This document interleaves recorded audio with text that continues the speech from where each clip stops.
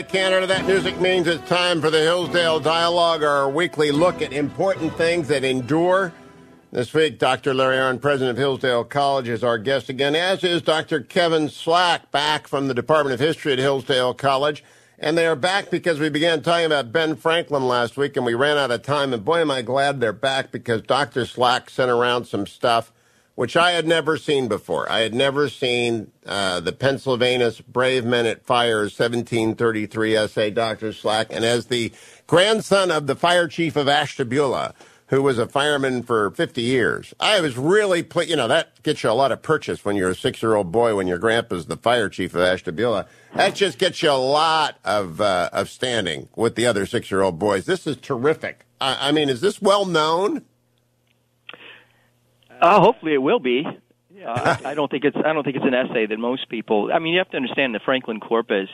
A lot of these essays in the Pennsylvania Gazette are, they were attributed by scholars later on, and so there's a whole scholarly literature on what the Franklin corpus is. Probably one of the great Franklin scholars was J. Leo LeMay, who has written books on what the Franklin corpus is and trying to attribute different pieces. But this is one that I think almost universally people attribute to Franklin. Would you give a quick summary of it? I found it delightful. I'm sending it around to people. I just think it's absolutely delightful, and I had never have you laid eyes on it, Dr. Arnn? Had you read this? Well, I've read Kevin Slack, so yes. Well, to me, one of the interesting things about the essay is, and this ties into the show from last week, we usually think of Franklin in terms of commercial virtues, industry, and frugality, but we usually don't think of him in terms of being a soldier or talking about the necessity of courage to have free government, and this essay just lays it out. And so here he is talking about the need for citizens to risk their lives to put out fires, which is, of course, a great threat to cities in the colonial period. And so he's talking about the dilemma that you have. Some people show up at fires and they just want to watch. Other people show up and they're even there to loot the houses. And Franklin says what you need are these courageous firemen who are going to unify together of one mind, he says, right? He's trying to transcend the individual to put them into this community, this association. And, of course, the early fire departments or the companies, Franklin helped to establish those, as well as a fire insurance scheme later on. About 15 years later. And so what he's trying to do is praise the firemen. And this is one of the ways that you can encourage virtue in a society. If you notice in that piece, Franklin says that virtue is for its own sake, that these firemen are risking their lives because they love one another. But then you also notice, he says, virtue is, but I'm going to praise them anyway. And he's pointing out this kind of tension that exists between the things that we believe are virtuous and we do for their own sake, and yet we do kind of want a reward for them. But it's an insult to do that. And so Franklin says, I'm going to praise them here in this essay altogether. And so what he's suggesting is you need to encourage with esteem. That's a kind of currency in society. You want to encourage those virtues and reward people for dedicating themselves to the public good. Another thing I think is important is Franklin is saying it's the courage of firefighters, or, you could translate this to police officers, those on the public watch. That's the same kind of courage that can be used for battle. And so he says these brave men of spirit, are necessary for civil society, happy government, that kind of have the idea that they are going to rule themselves, have a kind of confidence, but also can translate into defending a siege or storm. And here he's referring to the kind of courage necessary for soldiers at arms. And Franklin, of course, was a soldier later on. I love this quote. See there a gallant man who has rescued children from the flames. Another receives in his arm a poor scorched creature escaping out of a window. Another is loaded with papers and the best furniture and secures them for the owner. What daring souls are cutting away the flaming roof to stop the fire's progress to others? How vigorously do these brave fellows hand along the water and work the engine, assist the ladder, and with what presence of mind, readiness, and clearness do these 5 men observe, advise, and direct. Here are heroes and effective men fit to compose the prime of an army and either lay or defend a siege or storm. Earlier this week, I had Admiral William McCraven on, Dr. Arnn, who's written a new book, The Hero Code, in which he says, yeah, the SEALs are a pretty good bunch. He served with them for 37 years. He's not minimizing their gallantry and bravery, but he said, you'll find a lot of heroes if you just look a little harder at regular circumstance. And then along comes Dr. Slack's package of readings, and here's Ben Franklin. What is it, 1733? Almost 300 years before Admiral McRaven is out there with the Hero Code, writing basically the Hero Code. Well, so I'm going to disrupt this interchange and explain Kevin Slack for a minute, because it's very worth doing. So Kevin Slack is in the politics department, not the history department. Oh, I'm sorry. Oh, my gosh, what an insult. And, it's a grand thing to be in the history department, too. I actually am in both. But so he's written this book on Franklin, and the book is an achievement. I think it's the best achievement in the study of Franklin. It's called Benjamin Franklin, Natural Right and the Art of Virtue. And what he does in the book, and Kevin can correct me all he wants to, is that he attempts to explain the life of Ben Franklin in the same methodology you would use to explain the Declaration of Independence and America itself. Because there are many ways for people to live together, and there are many competing claims for what the way is to live well. But the classical way to think about it is a human being is a mixture of a character and an intellect. And the character has moral and intellectual aspects. And so one of the things a human being has to do is think things through. And that doesn't just mean what the law should be like and how important the fire brigade is. That's a very telling and important thing. But also, what's the nature of things? And so Kevin reveals to me for the first time, and I think probably just about everybody, he reveals a man who's a contemplative man and also a morally serious man. And he also tracks through Franklin's life how he developed that into the ultimate man he became.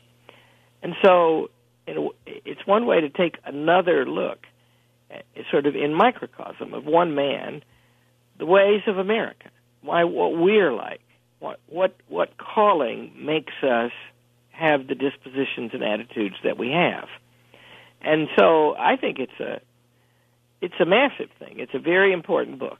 And now, Dr. Ahn, is it what we are like or what we were like? Well, that's, we don't know. What we know is right now is not very good, but the telling will be in what our reaction is to right now. We might rally ourselves as we have in the past. In 1860, America was very confused about slavery, and wild readings of the Constitution abounded to justify slavery or to take it off the political agenda, and wild accounts of man appeared for the first time, which reduced the human being to the material, which is what color is, right? In other words, every wicked thing that's present today was present there and armed and getting ready to fight.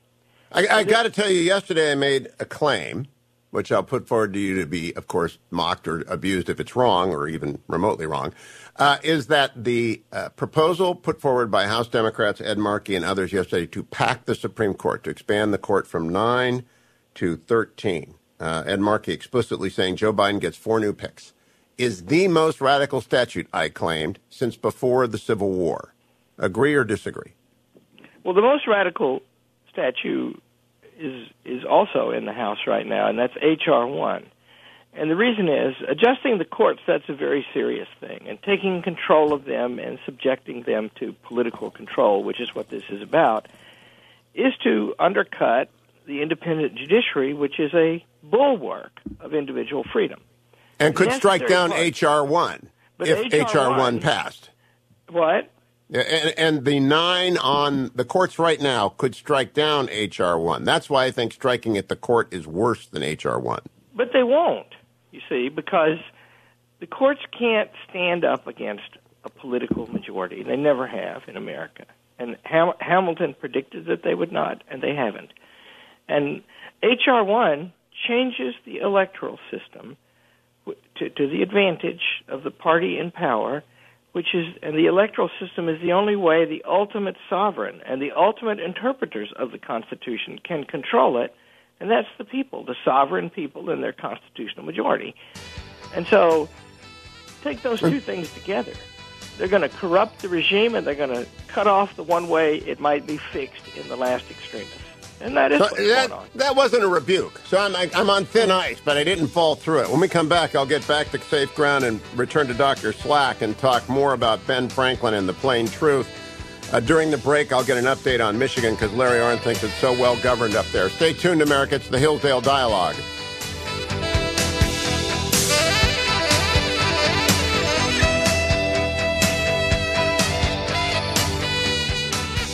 If and when news happens anywhere, you'll hear it here first. When Hugh Hewitt continues.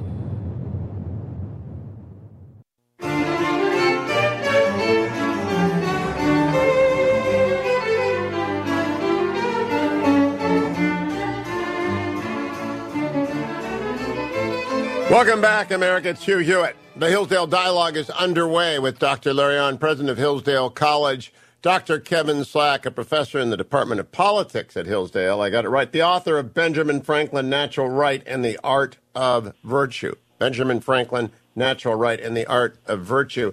Together, they are doing part 2 of our Ben Franklin series in the Hillsdale Dialogues. Everything Hillsdale is available at hillsdale.edu, including applications, which are flooding into the college because people actually want to go to college and be in college.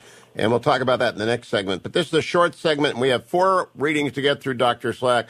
Can you tell us about Plain Truth, which I liked, but I didn't like it as much as Brave Men at Fires. And we were going to save the long segment for the 1754 Albany plan. So Plain Truth, please. Would you tempt our audience with it?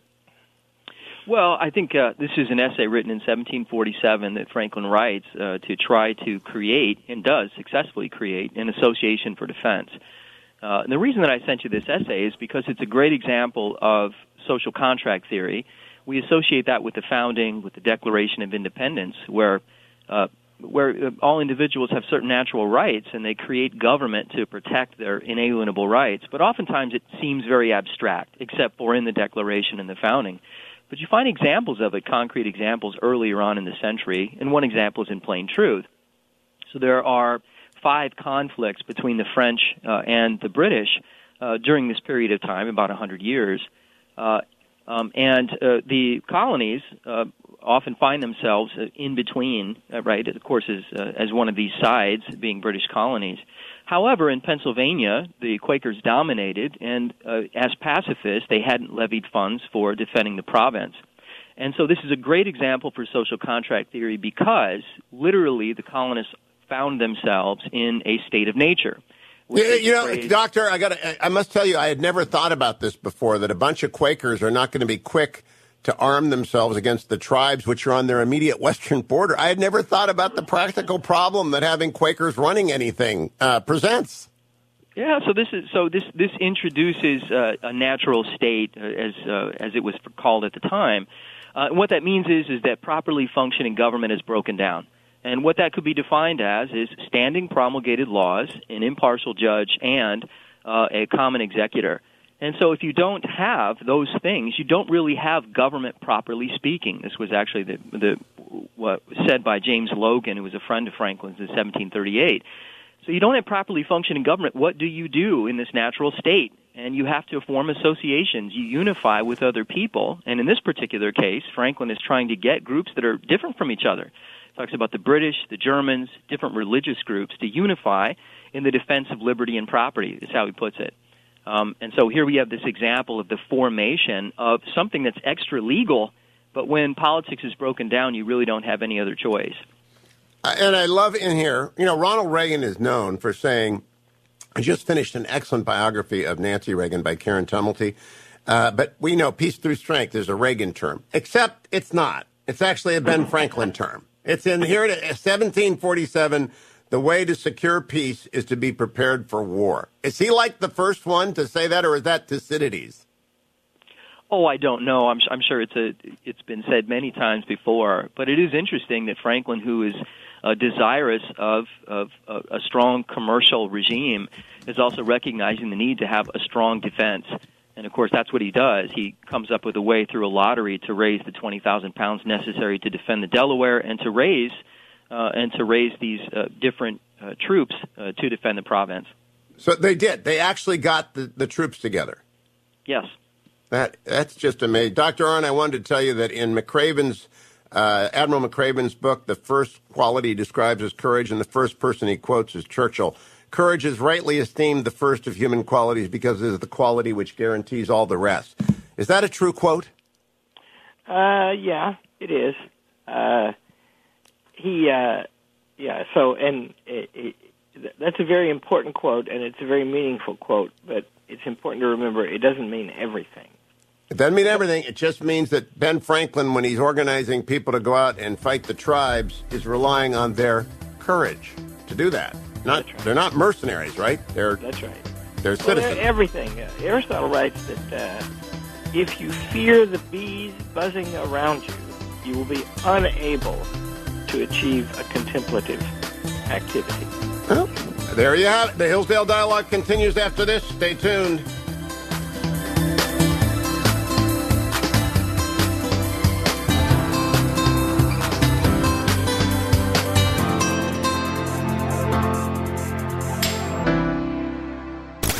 You're in the middle of a non-stop action-packed information blitz.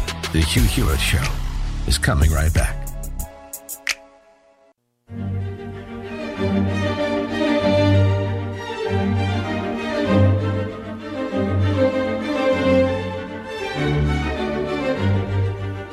Welcome back, America. It's Hugh Hewitt. Dr. Larry Arnn is president of Hillsdale College. His colleague there, Dr. Kevin Slack, is in the Department of Politics, the author of a great book about Benjamin Franklin.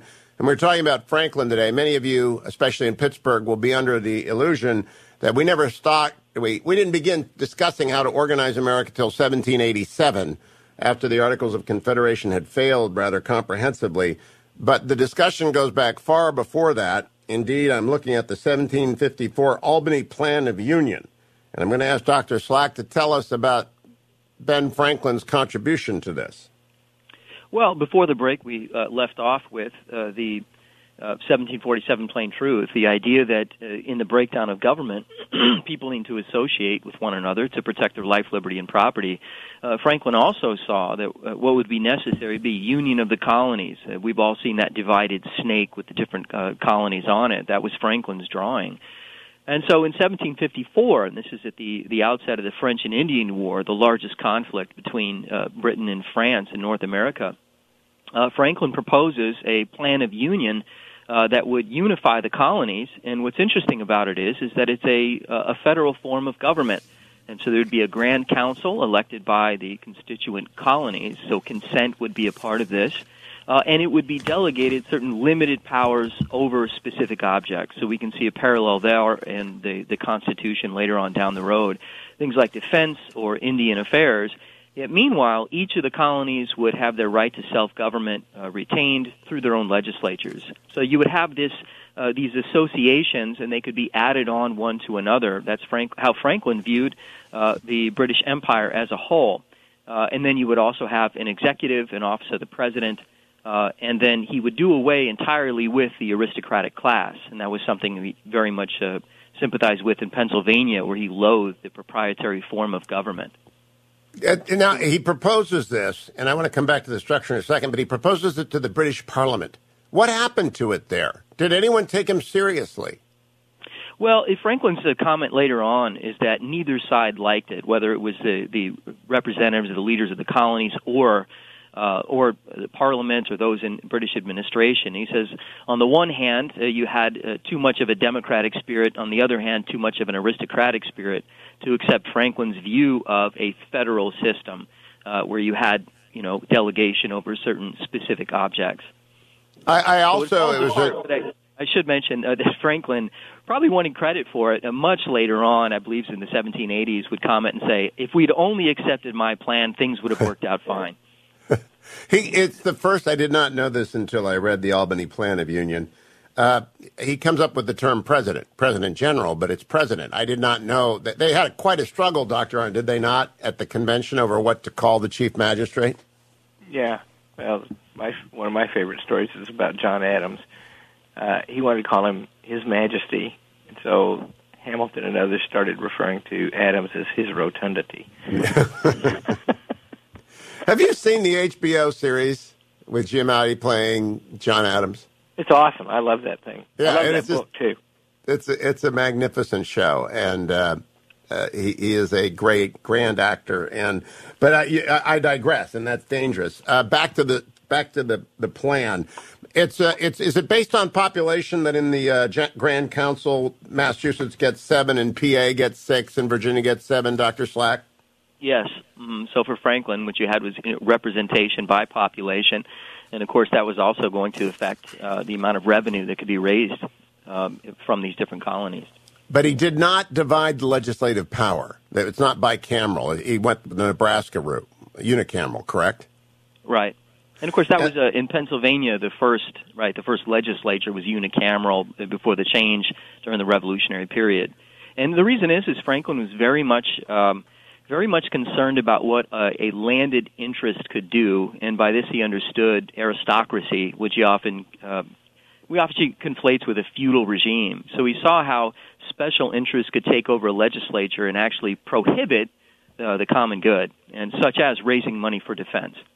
But now we're down to, and I think it's fair to say that the last bastion of conservatism in America is the United States Senate and 6 members of the Supreme Court. There is no Supreme Judicial Council provided for in the Albany Plan, and he does not have a Senate. Dr. Arndt, these are fairly fatal flaws, do you think? Well, we don't, probably. Remember, by the time the Constitutional Convention was called, there'd been a lot more experience and a lot more thinking about how to actually form and operate a government. Because, let's say the Declaration of Independence provides the final causes of the Union. Those ideas gestated for a long time in the colonial America, and they got articulated. Thomas Jefferson was the best at bringing them to a synthesis and a consensus. But then after that, they got to figure out how we're going to do this.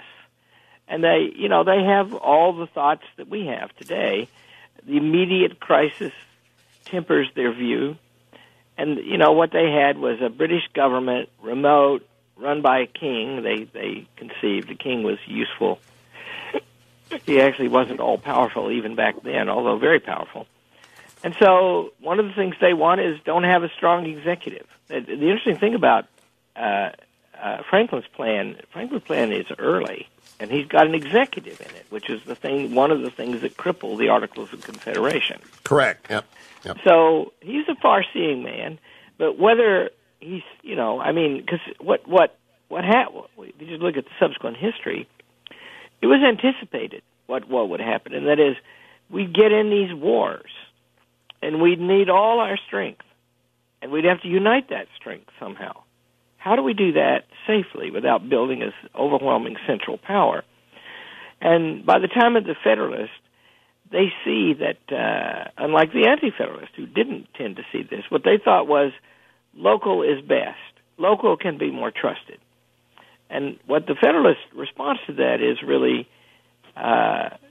nothing can be more trusted in all circumstances. And so you have to have an elaborate system of setting things off and making it convenient for the powers of the federal government to unite and be exercised toward the proper purposes, and inconvenient or difficult toward improper purposes. Well, that's a wonderful scheme, and it's hard to say that I don't know what Kevin would say, but what Franklin did better than that, what is it, 40 years earlier?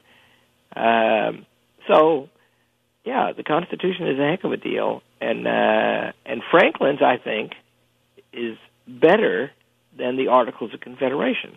Well, it clearly is.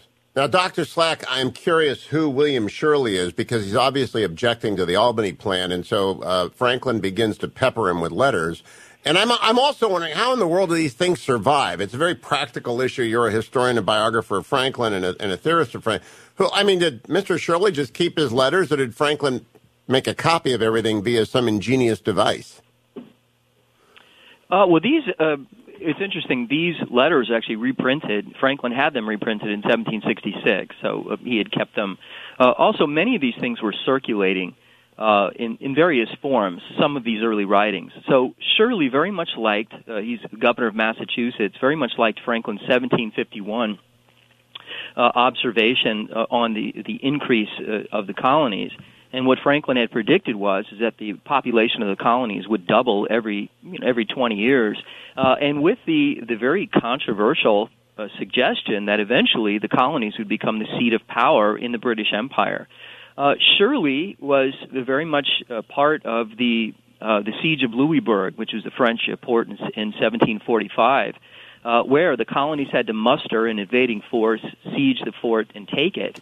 And then it was simply given back to the French, which very much irritated the colonists. So Shirley had read Franklin on the colonies. He liked Franklin's writings on the colonies, but what he was suspicious of was the idea of an Albany plan that required consent, or the consent of the governed, to elect representatives to this Grand Council.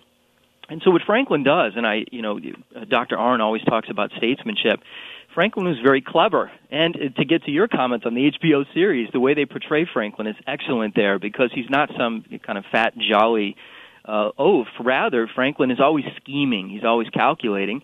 In these 3 letters to Governor Shirley that Franklin has printed much later after the Stamp Act, and he does this to show that the colonial position on consent had not changed from before the war to after the war. Franklin's first letter suggests consent is unnecessary to William Shirley. But then, in 2 other letters, he undercuts his initial position to show not just the usefulness of consent, why it's important, but then also to claim that it's a right, a legal right, and then in his own words to state that it's a right that's inseparable from the freeborn Englishmen and their liberties. It's foreshadowing the Declaration. That's what I think it's pretty amazing that he foreshadowed the Constitution and thereafter foreshadowed the Declaration.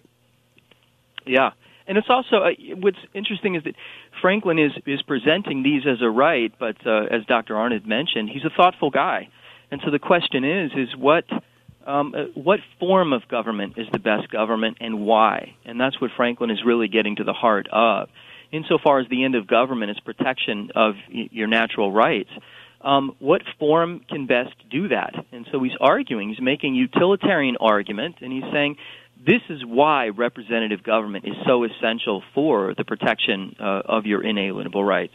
And Dr. Slack, would you remind us, those who didn't hear last week, how did Franklin become educated? Well, largely self-educated. Yes, that's he what. Loved to read. And, I want the audience to know they can do this themselves. He did go to school, Latin school, but then wasn't a good pupil, and so was withdrawn by his father. He was quite the rebel. I should mention also that this whole battle between the colonists and Britain over representation went back 100 years, and Franklin's boyhood hero was a man named John Wise, who had resisted the Dominion of New England. So we're going back to the 1680s now, where Britain had simply revoked the colonial charters. There was no inalienable right to representation. If you were a colonist, you were not a subject of the realm of England. And so they could simply take away your popularly elected assemblies. And so they did this in the 1680s, and one of Franklin's boyhood heroes resisted this. He goes before one of the judges in Massachusetts, and there John Wise quotes all of his rights as a British subject, and the judge says, John Wise, don't think your rights follow you to the end of the earth. You have a right not to be sold for a slave. That's it. And so Franklin is around these men who embrace the Whig ideas going all the way back to his boyhood. That is it. So when we come back, we're going to talk about the last piece that we'll have time for, which is information to those who would remove to America. So applicable to this very day about if you're going to come here, here's the deal. That's in colloquial. We'll come right back to that with Dr. Larry Arnn, president of Hillsdale College, Professor Kevin Slack, Dr. Slack, also at Hillsdale College. All things Hillsdale are found at hillsdale.edu. And all of the Hillsdale dialogues are found at hughforhillsdale.com, as well as if you hunt around on hillsdale.edu, you will find them there, and an application for the college if you actually want to get an education. Lighthorse, the Lantern of the North, I call it. This is the Hugh Hewitt Show.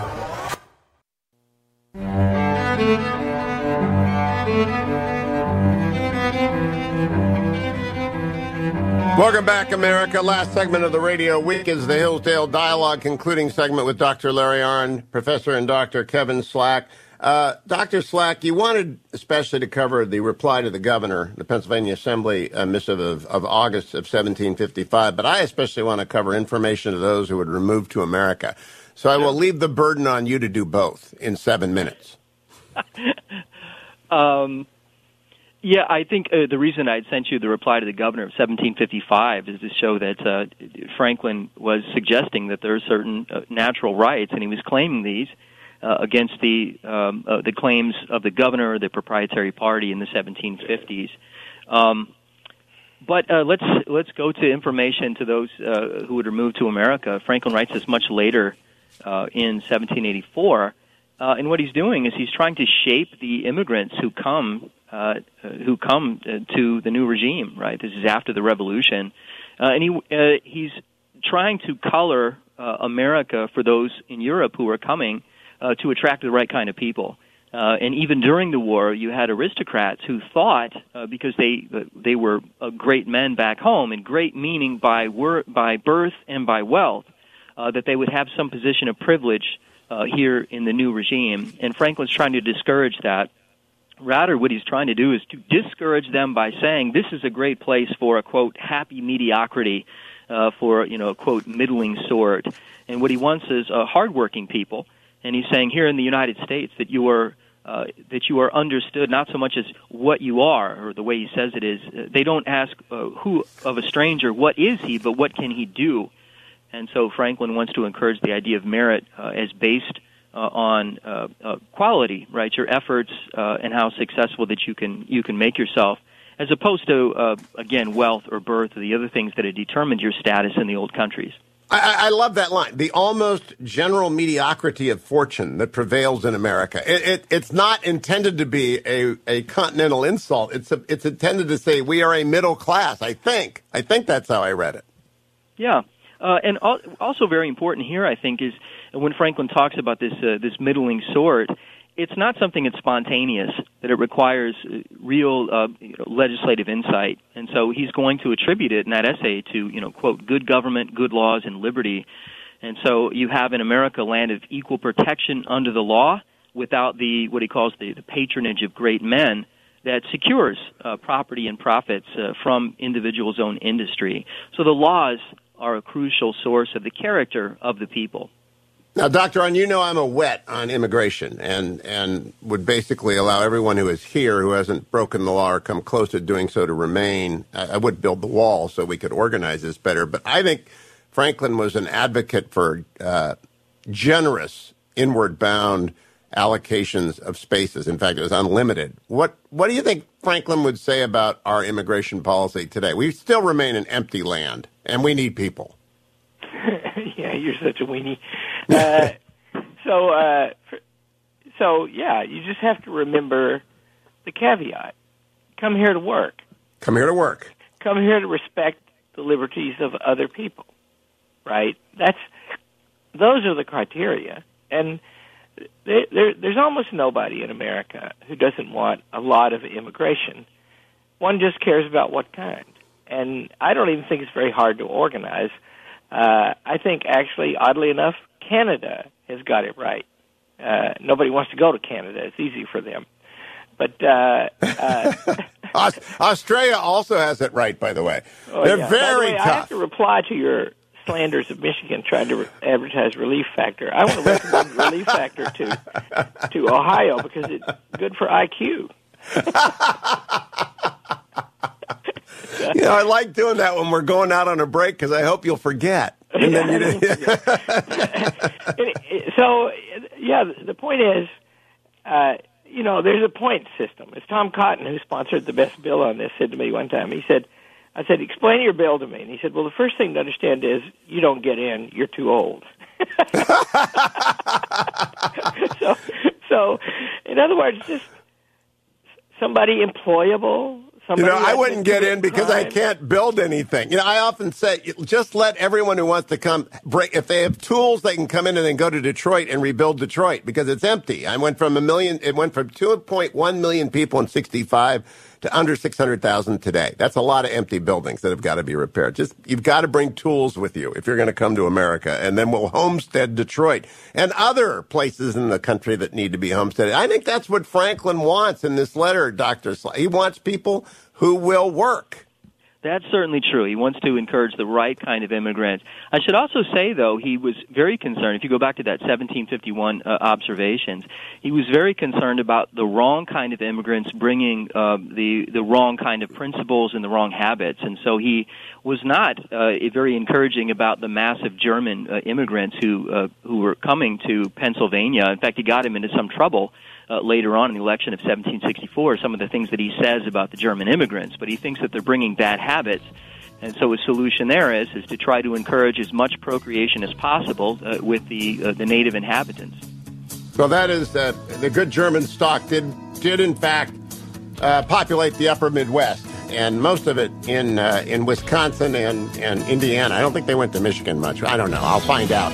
Dr. Larry Arnn, Dr. Slack, thank you so much. The Hillsdale Dialogues are all at hillsdale.edu. Everything else is there. Thank you, Dwayne and Ben and Harley and Adam. Thank you all for listening. I'll be back Monday on the next Hugh Hewitt Show.